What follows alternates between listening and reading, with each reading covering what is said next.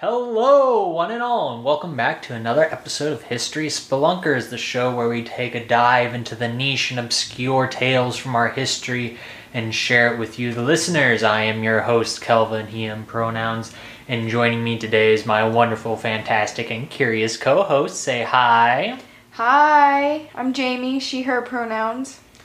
How are you doing today, Jamie? I'm doing pretty good, Kelvin. Yeah.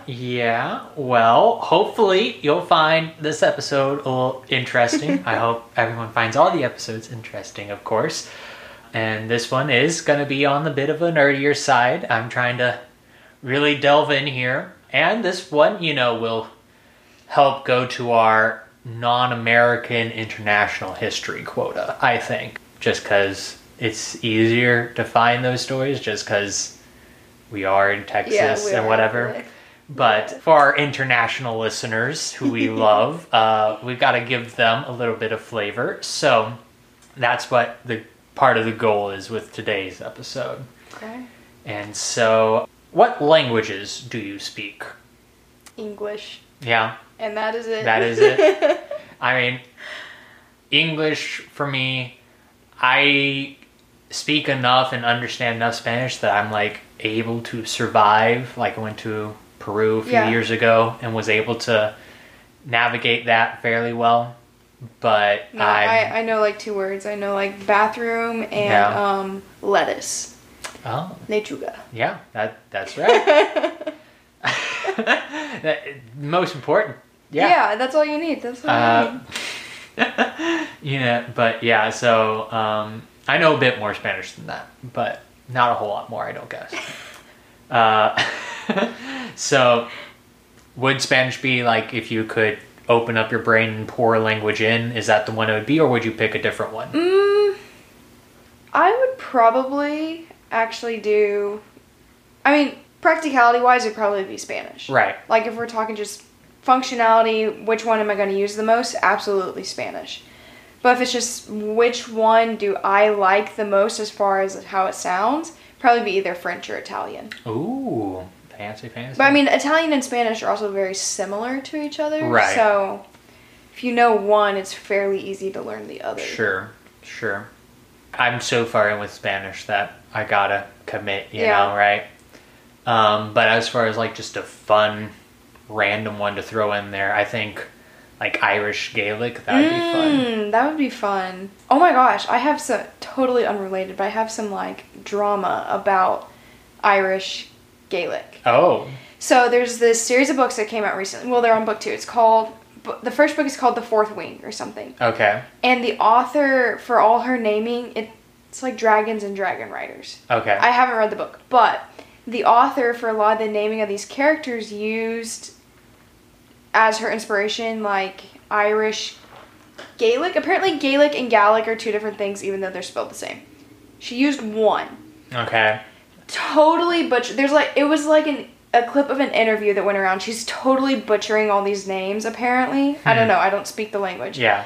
But all these speakers are being that is not how you pronounce that. And she's in this interview with this interviewer being that's how you say this name. That's how you say this name. And all these native speakers are no, you're butchering our language and it's already kind of dying out and that's disrespectful. And so she got so much flack for it that for her second book that's coming out soon, she apparently did more research and consulted people. She checked herself. Yeah. Good for her, I guess. Yeah. Well, that Gaelic book talk. Mm-hmm. But I love hearing them say all the names. They'll be no, that's how you say this name. And I'm I would not have guessed that. No, I would have a very clue. All right, so we have language drama. Languages that you would learn, we taught. How about, have you ever given any thought to just inventing a language? I haven't. My mom and her twin sister used to have their own language. Oh, the little twin speak? And they had little twin speak all the way up until they were 5 years old. And then my grandma told them that they weren't allowed to speak it anymore because she didn't like the she couldn't understand what they were saying to each other, so they forgot it. But I think it'd be fun to have something like that. Yeah, that's fun. Well, that's kind of what we're doing in today, is we're going to discuss the most famous example of they're called constructed languages. They're not languages that develop naturally from human societies interacting with one another. No, so like Klingon, Elvish, Dothraki, all those are examples of conlangs. And so we are going to discuss probably the most successful conlang in the history of the world. So, without further ado, ni plongu mausupren en la Kuniklotruan. Let's dive down the rabbit hole.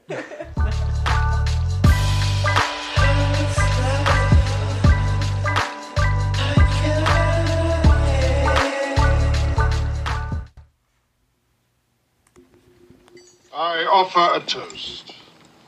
The undiscovered country. The future. The undiscovered country. Hamlet, Act 3, Scene 1. You have not experienced Shakespeare until you have read him in the original Klingon. Tach, pa, tach, be.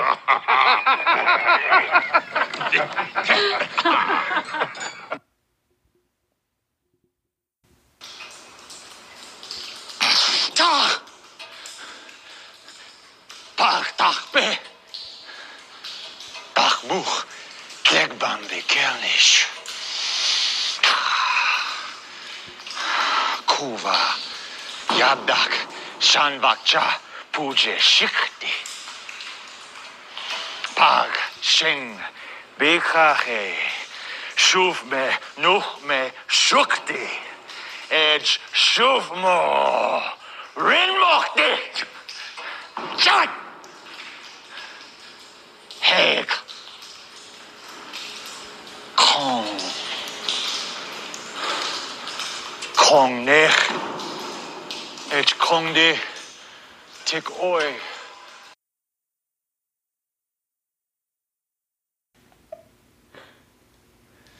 Mistranslating things, it can be humorous, right?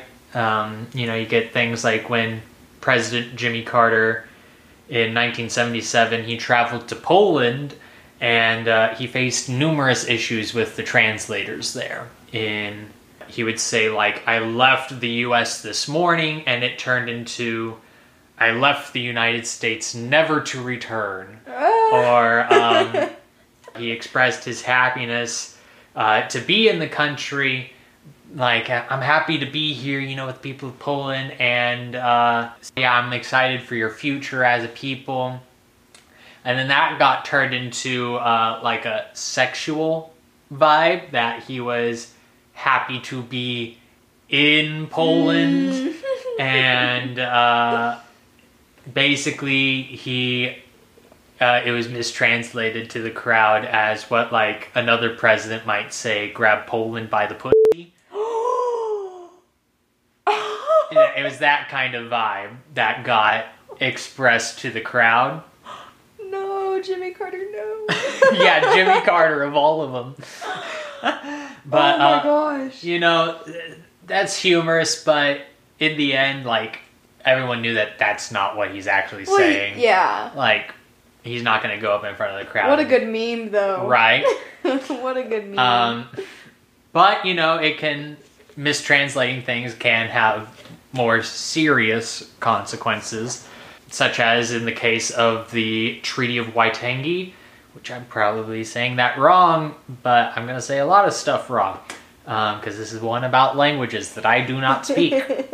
So, the Treaty of Waitangi of 1840 is a treaty between the British government and the Maori people of Aotearoa, aka New Zealand. Okay. And this document basically established, like, the government of New Zealand and its interaction with the Maori people. It made the Maori people British subjects, but depending on whether you read the English translation or the Maori translation of this agreement, it splits on deciding whether or not the Maori people ceded that territory to be part of the British Empire, or whether it was more like a protectorate status. Okay. Of course, the British English translation is, this is ours now, and the Maori are like, no, we're your subjects, but this is still ours. Yeah. But that's, it has caused many an issue over the centuries. But even like the decision to speak a specific language or restrict the speaking of certain languages, it's a very political act. Like Native American languages in the US have often been treated with derision and suppressed. Same with like the Irish Gaelic type of thing. And so by people choosing to speak those languages is like a element of pride and reestablishing that type of thing. Or you can get like with Canada, they have the political bilingualism of French and English in all government documents, even though it's not as, like outside of Quebec, there's not really a whole lot of French speakers, but there is a large political effort to protect the, quote, language rights of French Canadians. So linguistic nationalism that we've now stumbled into with all these different things has these kind of negative side effects, like with the oppression and the mistreatment, or it can get like reversed, where it's like, why are you making me have to learn this other language now just to do, it gets whole convoluted stuff that we're not going to spend a whole lot of time on, except to establish that a lot of people not being able to talk the same sucks sometimes. And so, supposedly, a solution to this, all these issues, could be addressed by the constructed language that we will be discussing today, which is Esperanto. Esperanto is what is in the linguistic, fancy words, studies known as a constructed international auxiliary language. Okay. Which is a lot of big words. So constructed meaning someone made it up. Someone sat down, wrote all the rules and the words, and they decided this is how it's going to work. It didn't just spring up naturally. Yeah. And it is created to serve as an international auxiliary, which means that it is intended to supplement the means of international communication by serving as a worldwide second language. So sort of like the common tongue in Game of Thrones. Yes. Okay. Yes, it is not supposed to replace anybody's language. But in its ideology of Esperanto is everyone should learn to speak this in addition to what they already know. Okay. In order to then just be able to swap into it whenever you meet someone that speaks a different primary language. Got it. So to illustrate the scenario of what Esperanto's goal is, we're going to imagine the United Nations. And how the United Nations works in these big general assemblies, if you ever seen like photos or video of it, they all have like these little headphones on. And in those headphones, what is basically happening is you have a live translator talking into your ear based off of whoever is speaking. So, if someone is up on stage speaking in English, and you are, say, a representative from Peru or something, you have to have a Spanish translator in your ear talking. So, you have someone that is English to Spanish translating into your little earpiece real time. But you also have to have one for all the French speakers, English into French, You have to have one for all the German speakers, all the Swahili, Russian. That's a lot of translators. Yeah, you need like an army for English into everything, and then you need like another army for Spanish into everything, and so you just have to have, I mean, people obviously translate multiple things, but it takes a large group of a community of these translators in real time going on, and Esperanto's goal would be to replace all of that complexity where just everyone, if they either would just be speaking in Esperanto in that kind of scenario, or if they are speaking in their native language, they just have someone translating that into Esperanto, and then everyone understands that. So you would only need like one translator per language, essentially. Right. And so it's supposed to like simplify all that, which is a neat idea, right? Yeah. And the guy who invented it, who we'll talk about here in a second, he thought like this would solve world peace. Like he was that idealistic about it. That's a little optimistic, I think, but I don't know. Maybe he's right. Maybe he's got a point. And so Esperanto was invented by Ludwig L. Zamenhof. He was born in Białystok, which is now part of Poland, but back in 1859, it was part of the Russian Empire. And so Białystok he's Russian. I mean, ethnicity gets weird. Yeah. But he was born in the Russian Empire, but he was born in an area known as the Pale of Settlement, which, due to Zamenhof's Jewish heritage, was the only region in the Russian Empire he could have lived with his family. So the Pale of Settlement was a region where all the Jews in Russia were forced to live in. I mean, it's a very large region, but still. Zamenhof's Jewishness is a very important recurring theme throughout all this, just because of the time period that he is living in. So it will just be brought up multiple times. Okay. So he lived in the Pale of Settlement region around Białystok, growing up in this very multicultural region. I mean, he's on the border with Russia Empire, in the Poland area, Central Europe.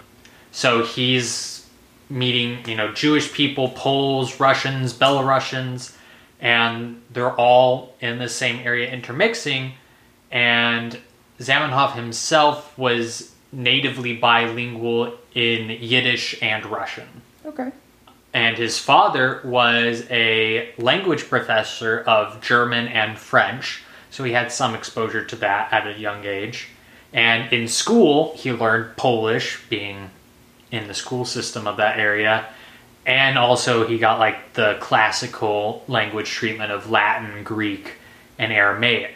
So that's a lot of languages. He's very talented linguistically, starting at a very young age. So he's able to navigate all these different communities somewhat easily, but he began noticing that those linguistic barriers truly did help to sever these communities and divide them off into their own little sections, which, I mean, makes sense. People want to be able to communicate with the people around them, but he noticed that it was stopping the true whole community of coming together of people, and they were more content to sit in their own isolated ethnic language groups rather than coming together as the whole community.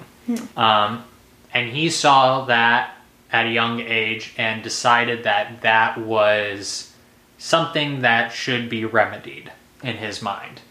And so from an early age, he decided that he was going to develop an international auxiliary language in order to bridge the divides in the community. He went to school in Warsaw and began developing a language in the 1870s. And kind of just as a hobby, really. But after studying some English through his studies, he decided that his first attempt was way too complex for anybody to be able to get. And it was just too much of a mess in that he was going to have to just scrap this attempt. Also, his dad was thinking, hey, you're getting older now. You're going off to Warsaw to college. You need to focus on getting a real job other than... Very father of him. Yes, Quit playing around and get a real job. Even though he is a linguistics professor, he's like, no, you need a real job. Maybe that's exactly why. Yeah. Because he knows what it's like, financially at least, to be a professor. So, Zamenhof did just that. He became a doctor. An ophthalmologist, to be exact. Interesting. So, okay. Eyeball doctors, for people who don't know. So yeah, that's what he ended up doing, and his language passion, while it did not go away, it definitely took a place on the back burner as he had to make money. And so I guess it became like a hobby instead of his entire life. Right. So Zamenhof is not the first person, or really even the only person at this time, who was interested in creating an international conlang, constructed language. 1880, a German priest named Johann Martin Schuyler published a guidebook for an invented language he came up with, which supposedly God told him to make in a dream, and so this language is called Volapük, and Volapük is widely considered to be the first successful international auxiliary language, in terms of like there was a community of people trying to learn how to speak it and spread it around. And Zamenhof had shown interest in this, but he decided it was too complicated for people to learn easily, and that it should not be taken seriously as a product. And I mean, while it was successful in terms of like there was a community that developed, it's not that large by any standard, really. And this too complicated thing is going to be a recurring theme of all these attempts, because language is hard. Yeah. Especially new languages. So yeah, Zamenhof, while he's now a doctor now, and like I said, his language issues have kind of taken a back burner, but they weren't the only hobby he had, right? We all contain multitudes. Like we addressed earlier, Zamenhof was Jewish, and he was living in a time of rampant anti-Semitism in the Russian Empire. Waves of pogroms, which are riots that are aimed towards expelling Jewish community from like a city, so like effectively like a race riot or something. And living in that violence in the region made him interested in joining the early Zionist movement at the time, and again with language stuff, the promotion and codification of the Yiddish language, which was one of his birth tongues. So for those who don't know, Zionism is the political nationalist movement that is dedicated for establishing and maintaining a ethnically Jewish nation state, usually situated in the historical boundaries of the Kingdom of Israel, to give a textbook definition, I guess. There's a lot of different types of Zionism and different motivations behind it, whether it be like religious, political, or whatever you want to say. But for Zamenhof, he, in his personality, like wanting to create this auxiliary language, international thing, he had very much an internationalist worldview. And so even though he was like initially interested in the theory of Zionism as a motivation, his internationalist views kind of distance him that, because he did not think that creating another nation, creating more international boundaries was a step in the direction that he was wanting to go to, as far as a global world where we're all together, all, Yeah. that type of thing. And he began distancing himself from the Zionist movement just because that was ideologically, he did not think that was the way to go as far as solving the issues that were facing the community at the time. But Zionism is a whole can of worms, and stuff is happening in the world, so we will move on. Yes, we're going to leave that can of worms very closed. Yes, so Zamenhof is still living in Warsaw, 1887, and he finishes his conlang. And he manages not to convince his father, because his father's still like, get a job, a real job. Be an adult. But by this time he is married, and he manages to convince his father-in-law to allow him to use some of the money from his wife's dowry to get a book published. And the book is a grammar guide explaining his language. If it was his wife's dowry, did he really need his father-in-law's permission on how to use it? I know that's not really I have no idea how dowries work. Huh. Yeah, dowries are an interesting concept all on their own. Yeah. I don't have a dowry, so I don't know how they work. Well, then who's going to want to marry you, Jamie, without a dowry? Clearly no one. But anyways, so he manages to get this book published. And this book was titled The International Language, an Introduction and Complete Grammar. Okay. And this is not even a vocab book, it's a grammar book? Right. Okay. Yeah, and as far as constructing a language goes, grammar is much more important than vocabulary, because you can always make up new words. We're doing that all the time. Yeah. But grammar is the stuff that people actually need to get in their heads as far as being able to effectively communicate. Yeah. And grammar is actually one of the defining things that makes language a thing. We can teach gorillas a bunch of different vocab, but we would never... People argue, but scientifically it's generally accepted that they do not have language because they do not have grammar in the structure of it.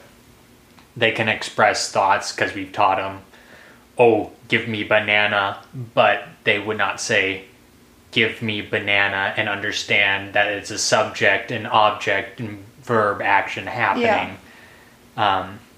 Or be able to plug other things into a similar formula of sentence structure. So yeah, anyways, he publishes this book under a pseudonym because he's a doctor with a real job. He can't be... He doesn't want his daddy to know and get mad? I mean, his dad's going to know, but he has to maintain a distance for respectability, right? He's still got to maintain his professional reputation. So his pseudonym was Dr. Esperanto. Okay. Which in the language stands for one who hopes. Aww, cute. Yeah. Because he's an optimist. Yeah. And so... He's an optimistic ophthalmologist. Ooh. That's a mouthful. Optimistic Yeah, it's an Ugh. Anyways, so that's where the language would eventually get the name from, is Esperanto, from his pseudonym. And this book is a foundational text, so much that it is known in the Esperanto community as the Unua Libro, which is first book. And this community would go on to call themselves Esperantists, people who speak Esperanto. Okay, I guess. Yeah. And so here's the crash course on Esperanto, Jamie. It's supposed to be super simple that anyone can learn it because it has very simple grammar that has no exceptions, like for any of its rules. Words in the language are also very simple because there's a lot of derivation, which means that there's a list of root words that if you memorize, you can then make a bunch of new words depending on various prefixes and suffixes that will tell you if it's a verb or a noun or an adjective, etc. You took Latin, right? And they have a lot of derivation? Yeah, a lot of it. There's like... Well, conjugations are different than derivations. Right. But there's like a lot of conjugations, a lot of derivations, and so you can have two very similar phrases that mean two very different things based on like placing of the words. Right. All that. Yeah. Anyways, it was very structured, and there were like I said, no exceptions. They were all going to be the same thing, and they had this very specific list that allowed them to create a bunch of words.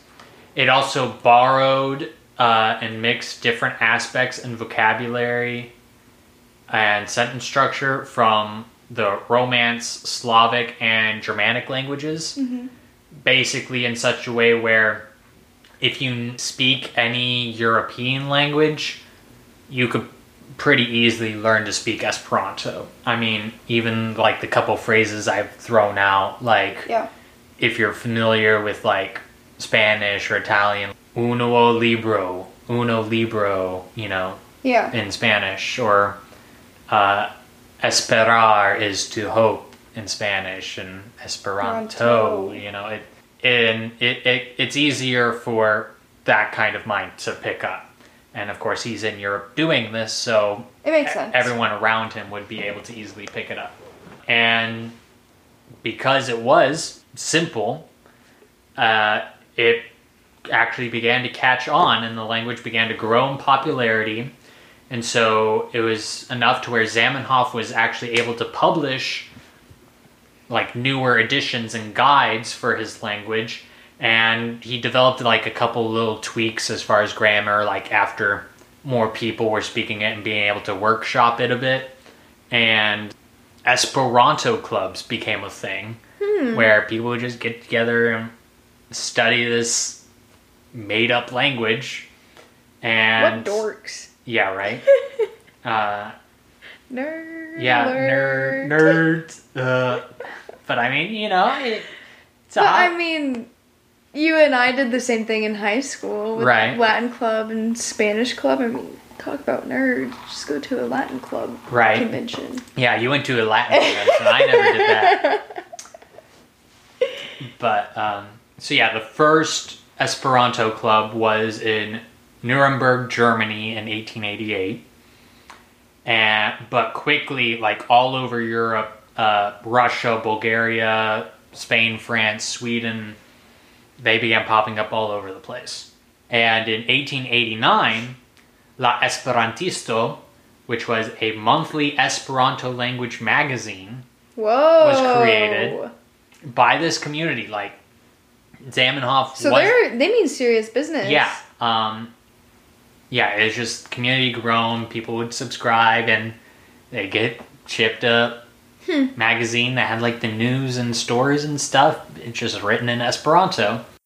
And the magazine only lasted a couple years until 1895, but other magazines would come after, and this was a major factor in popularizing the language and fostering a larger international community around it.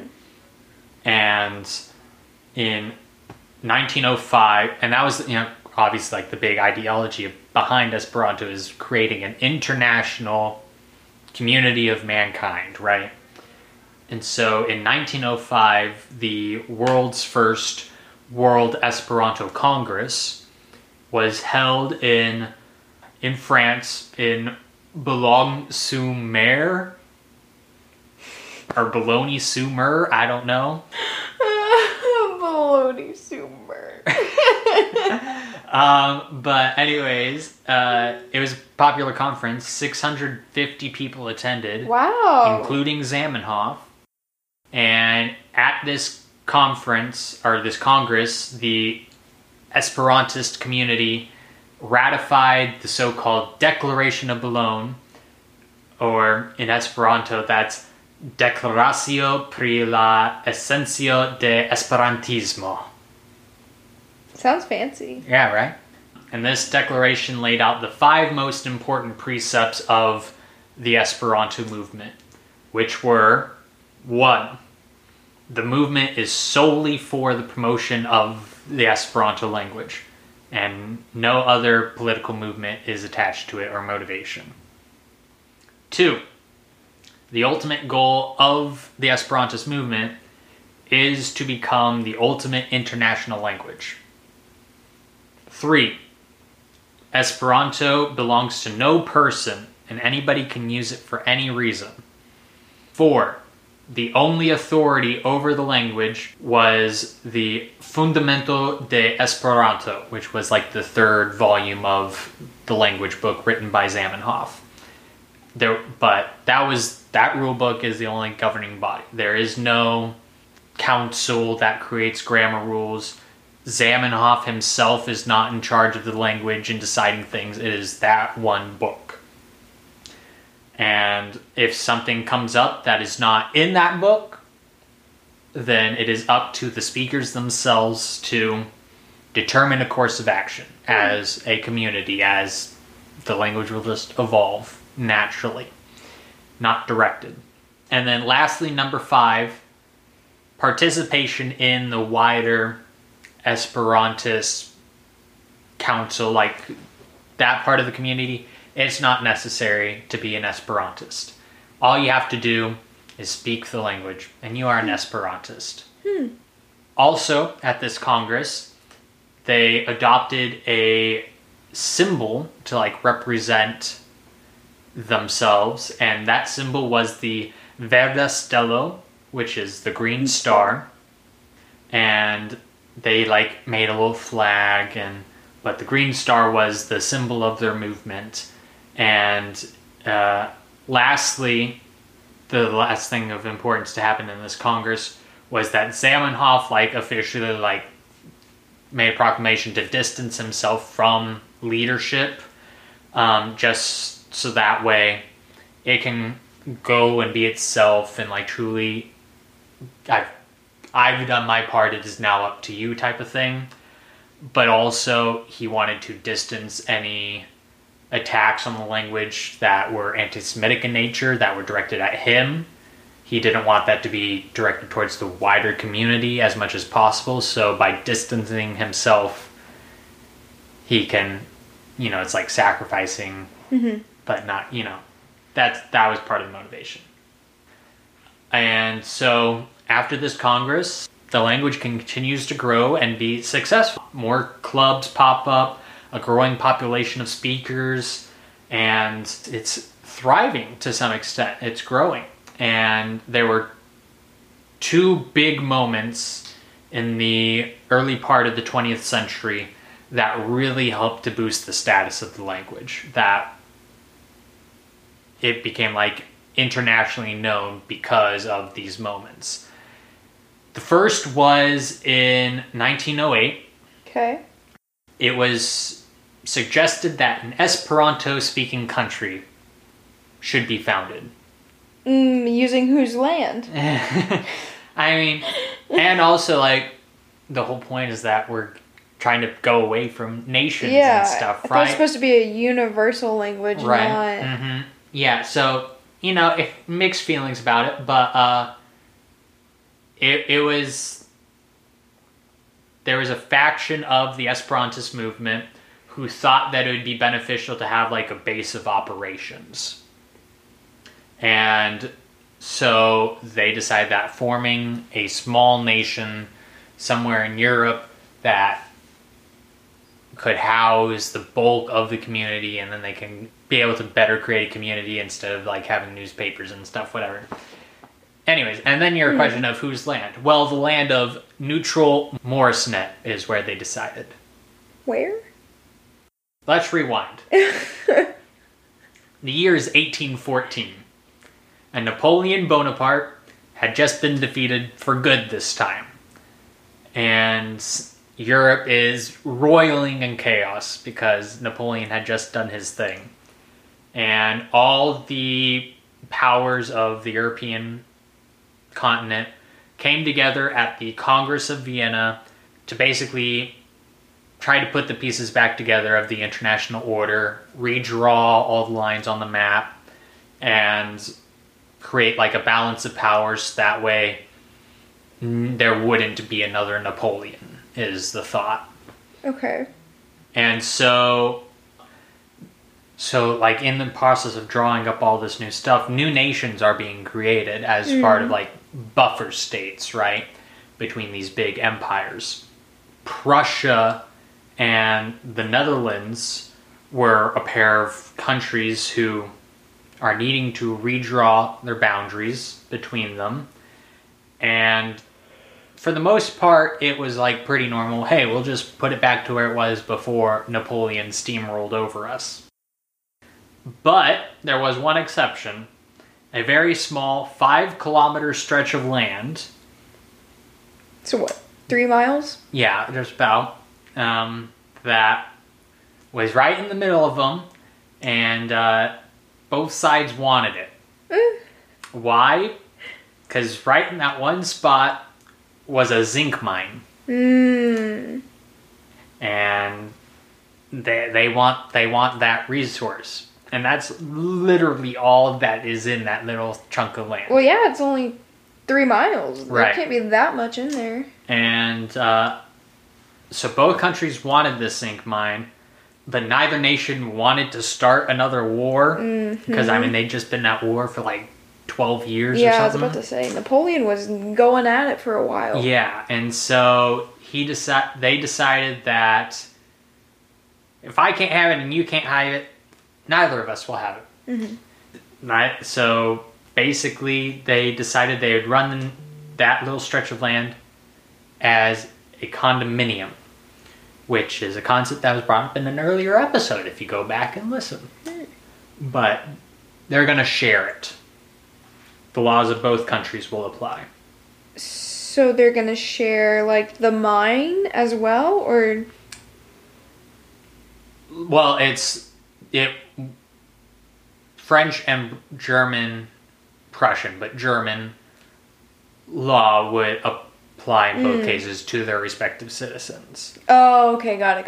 That was more, like, a company owned the mine and was, like, selling it to stuff, but as far as, like, taxing and that sort of thing. Yeah. Sounds complicated. It was. There's a reason why we don't really do condominiums anymore, because, yeah.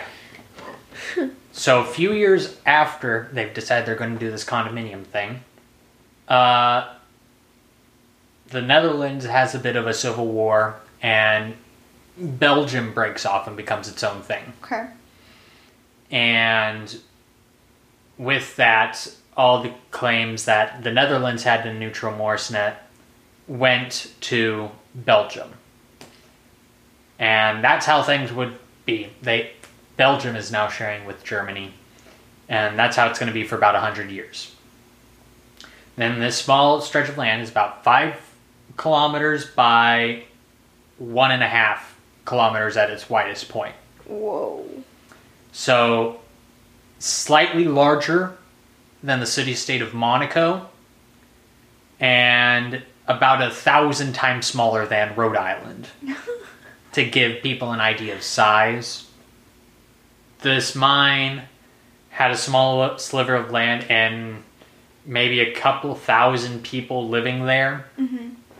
And basically what happened in 1908 was a couple of Esperantists living there decided that since no country really owns this, it would be the perfect place to expand our movement and establish like an Esperantist community base. Unfortunately, they never achieved the independence that they were hoping for, and it was never ever that serious. And like amongst the population of Esperantists. It wasn't as like a wide a thing as people would hope. But that year, the World Esperanto Congress did endorse the idea and made Neutral Morisnet the world capital of the Esperantist community. But ultimately, during World War I, Neutral Morisnet was annexed by Germany. But after the war, it is now part of Belgium. Okay. So Neutral Morisnet no longer exists. But they had like an Esperanto-speaking country, they thought. Or they claimed. Believe what you want. Yes. You know? So that's the first major highlight of Esperanto. Okay. The second major event that sort of boosted the status of the movement followed World War I. And in 1920, there was a vote in the League of Nations, which was this new club of international nations that, it's the predecessor to the United Nations, right? And so, very big international flavor. Esperanto people loved this type of thing. And they began to vote on what the official languages of the League of Nations would be in order to conduct business. And there was a vote to make Esperanto one of those official international languages. And out of that vote of 11 countries, only one nation voted against the motion. Okay. Moving on up in the world. You want to guess who that nation was? Who else voting again? It's not all the countries in the League of Nations. Okay. It's just like what the committee that went off to do this was a group of 11 different countries. And of that 11, only one voted against allowing Esperanto to be one of the official languages of the League of Nations. You want to... all the big ones are going to be on it, so... The U.S.? No, because the U.S. was not a member of the League of Nations. Oh. It was France. Yeah, sounds about right. The France and... The snooty... Yeah. Oui, oui. Oh, you did not say baguette correctly.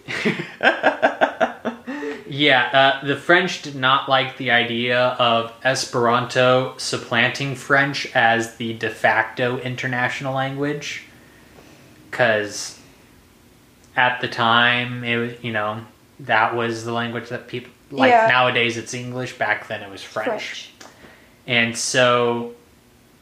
And because they're one of, the big nations, they got, a little veto power. And so they vetoed the motion every time it came up. That's crazy. 10 out of the 11 said, yeah, let's do it. Mm-hmm. Because you can have multiple international languages, but they were like, no, just French.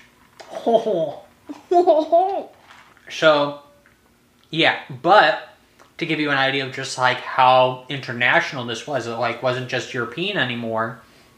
Some of the nations whose delegates were making the motions to add Esperanto were citizens from, Iran and Japan. So it's, really a global range of people. Yes. On this committee, I guess? Yeah, just in the movement, but as far as that specific committee. And this is, 1920s is the high watermark of the movement in terms of international prestige and usage diplomatically and that type of thing. And as far as the hope goes, because as you know from history, times get dark after that for a few decades.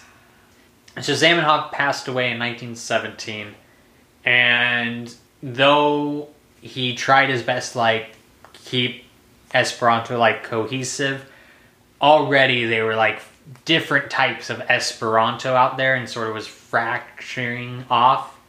And though he wanted it to be we're just about the language, right? We have no other political agenda going on.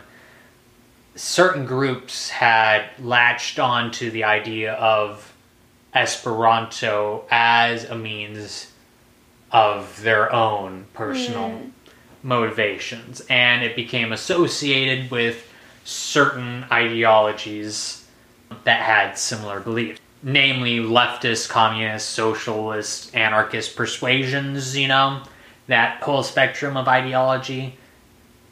They latched on and they shared membership with a lot of Esperantists. And because of... Which doesn't really give your new baby language a good reputation. Right. It creates that association, which reactionary politics from the nationalists and the anti-Semitism, they then latch onto as like, oh, not only were you made by Jewish people, you're also communists, and we can't have any of that, You want to abolish nations. There's multiple reasons we don't like you. Yes. And so there begins to be a backlash against this. Prime example, the French, again, during this period, they ended up banning all Esperanto education in schools in order to protect the status of French and not corrupt the language. The French being the French. But just banning its education isn't the worst of it. Basically, every one of the bad guys from this part of history gets involved on really punching on these Esperantists. We'll start off with the Soviet Union. Because, leftist communists, they're going to like this stuff, right? And while Soviet Union was initially supportive of Esperanto, it did not last because Stalin comes to power, Joseph Stalin, and Stalin, though he is a Soviet and it's like an international identity, like it's a Soviet Union of different states, right? Stalin very much turned this international Soviet identity and mixed it to where it basically was just, international? No, I mean Russian identity. And so Soviet very much becomes Russian instead of this international thing. And that means the promotion and elevation of the Russian culture and the Russian language at the expense of all else. And so if you're speaking Esperanto, you then can get in trouble because you're not speaking Russian. And so that becomes an issue in the Soviet Union. And then you got the fascists in Spain and Portugal. They began limiting the language in those communities because they got to promote Spain, or in Spain's case, they promote Spanish at the expense of all else. Portugal, same thing. And then, of course, fascists, you got the granddaddy of them all, Nazi Germany. They get involved, and so Hitler signaled out Esperanto as a Jewish plot in Mein Kampf. He calls it out specifically. And while he was in control of Germany, he disrupted some of the strongest Esperanto communities in the world. Like I said, the first Esperanto club was in Nuremberg, which is where the Nazis held their annual big festivals and stuff and rallies. So, yeah, that didn't go along very well. And, of course, many Esperantists, some of them who were Jewish, ended up getting killed in the Holocaust. And actually, Esperantists were one of the categories of people that were explicitly targeted, along with Jews, homosexuals, Roma people. Yeah, Esperantists were one of them. And though Zamenhof had already passed away, all of Zamenhof's children were killed during the Holocaust. Whoa. So, rough time. Yeah. And these are all happening like simultaneously too. And but while this definitely decreased the size of the community, it was not eradicated, and there are actually several promising stories of resistance and persistence during this time period as the language, because the language, its mission is for peace, and it carried on in that tradition through this world war. And so, like, there's stories how in several concentration camps and POW camps, Esperantists were able to teach the language to fellow prisoners by telling the Nazis that they were actually, no, we're not speaking Esperanto, we're speaking Italian. And because Italy's fascist at the time, that's okay. That's fine. And so they were able to do that to be able to have that bit of community building during the time. And so, but yeah, eventually the war does end. And while the worst of the atrocities ceased, there was still instances where there was now this stigma towards the Esperantist community. And there was so that kept it from being able to just immediately bounce back to its former glory. So one example of like something that's not directly harmful, right, but is definitely going against the spirit and creating a stigma was that for many years, the United States military would host war games, to train their troops. And as part of these exercises, some of the troops were taught a little bit of Esperanto in order to play the part of foreign enemy combatants during the war games. Which, that's kind of like against the whole point, being a language of world peace, to being like, hey, we're going to train soldiers using this so that way they can be foreigners, But ultimately, the U.S. military stopped that after a bit because even though Esperanto is easier to learn than a whole lot of languages, the U.S. military decided that it's too difficult and too much effort. It's still trying to teach tons of soldiers a secondary language. Yeah, so that practice... regardless of how easy it is to learn, it's still another language. Yeah, and... but the World Esperanto Congress has been held almost every year, except, of course, during the World Wars and COVID-19. But today, the current status of the language, most stats quote the language as having around 2 million speakers worldwide. Wow! Making it the most successful conlang in history. I would not have guessed 2 million. And this, I would have been like 200,000 maybe. Right. Yeah, no, 2 million worldwide speakers. Wow. And the language is also the distinction as so far being the only constructed language that actually has a population of native speakers. Because, because it developed like...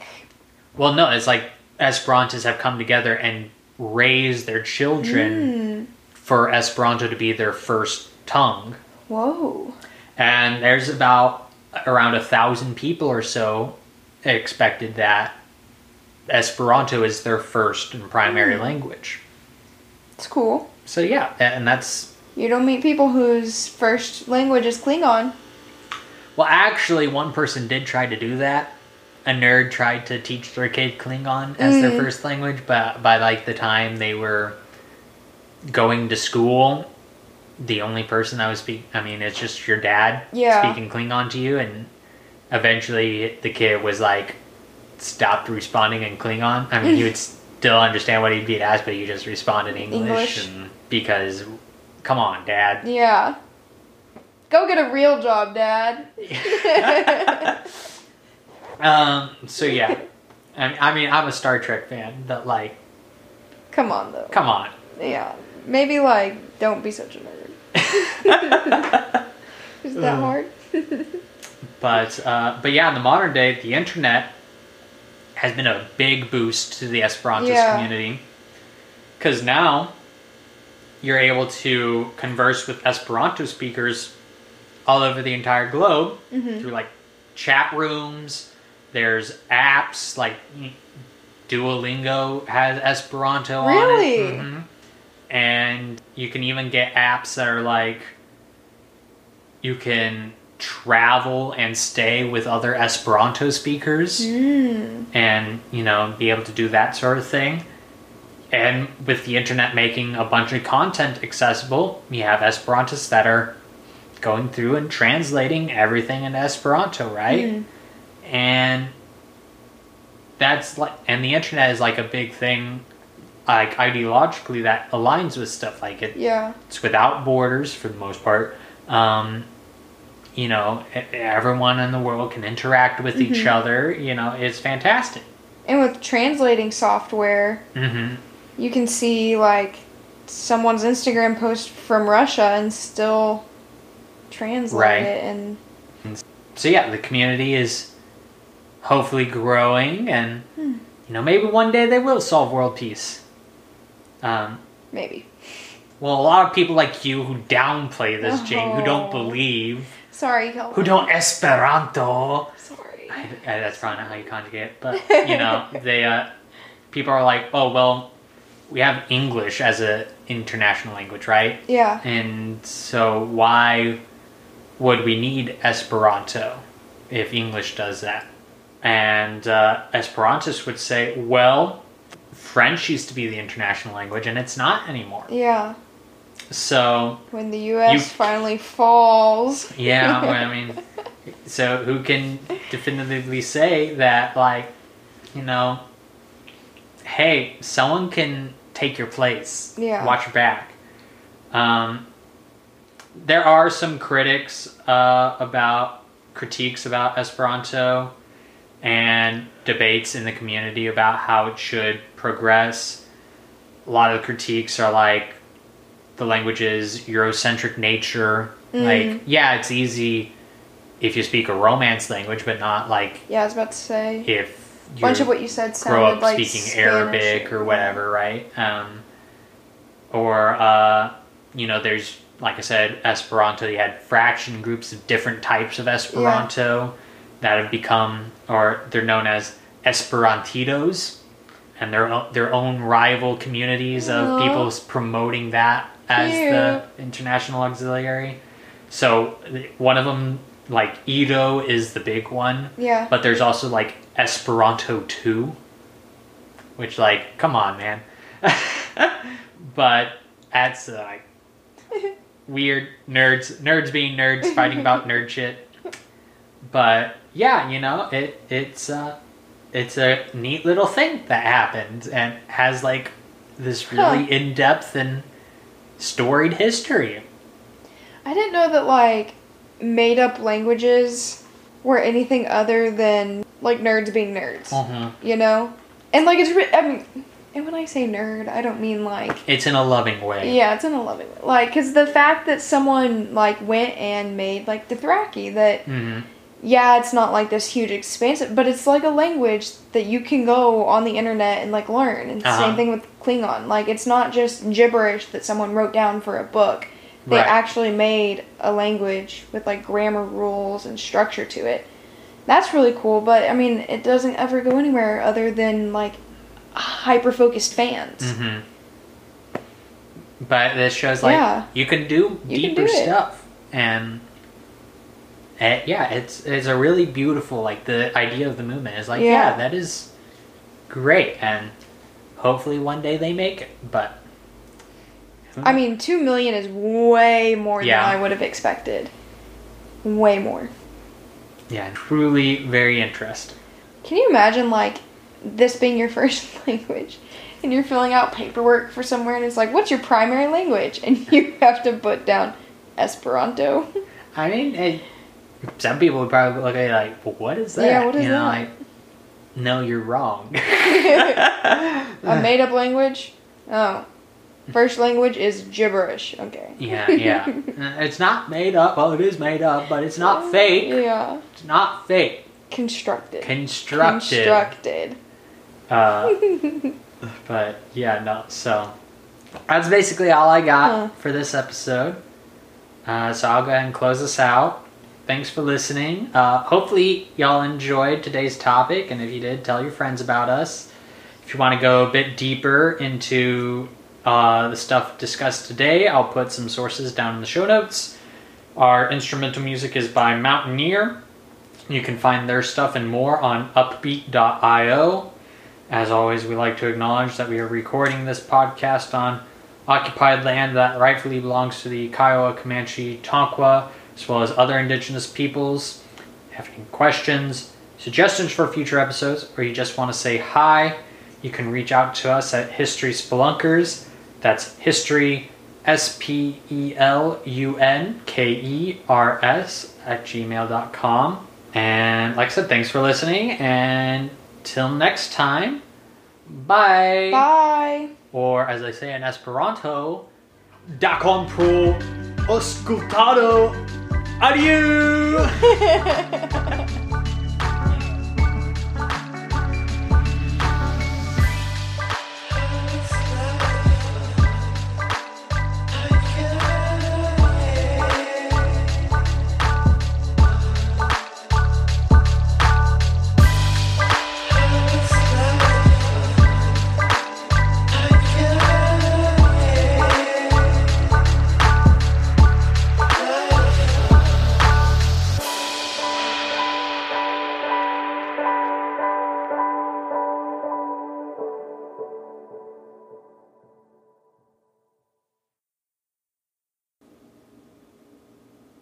Esti o ne esti? Jen la demando. Ĉu estas pli noble en la menso suferi la skarpoj kaj sagoj de skandala sorto apreni armilion kontraŭ maro de problemoj, kaj per kontraŭado fini lin, morti, dormi. Ne plu kai per dormo diri ni finos la kodororo. Kai la mil naturas koi tiu carno estas redonto de. Estas plenjo devote esti desirita. Morti, dormi, eble revi.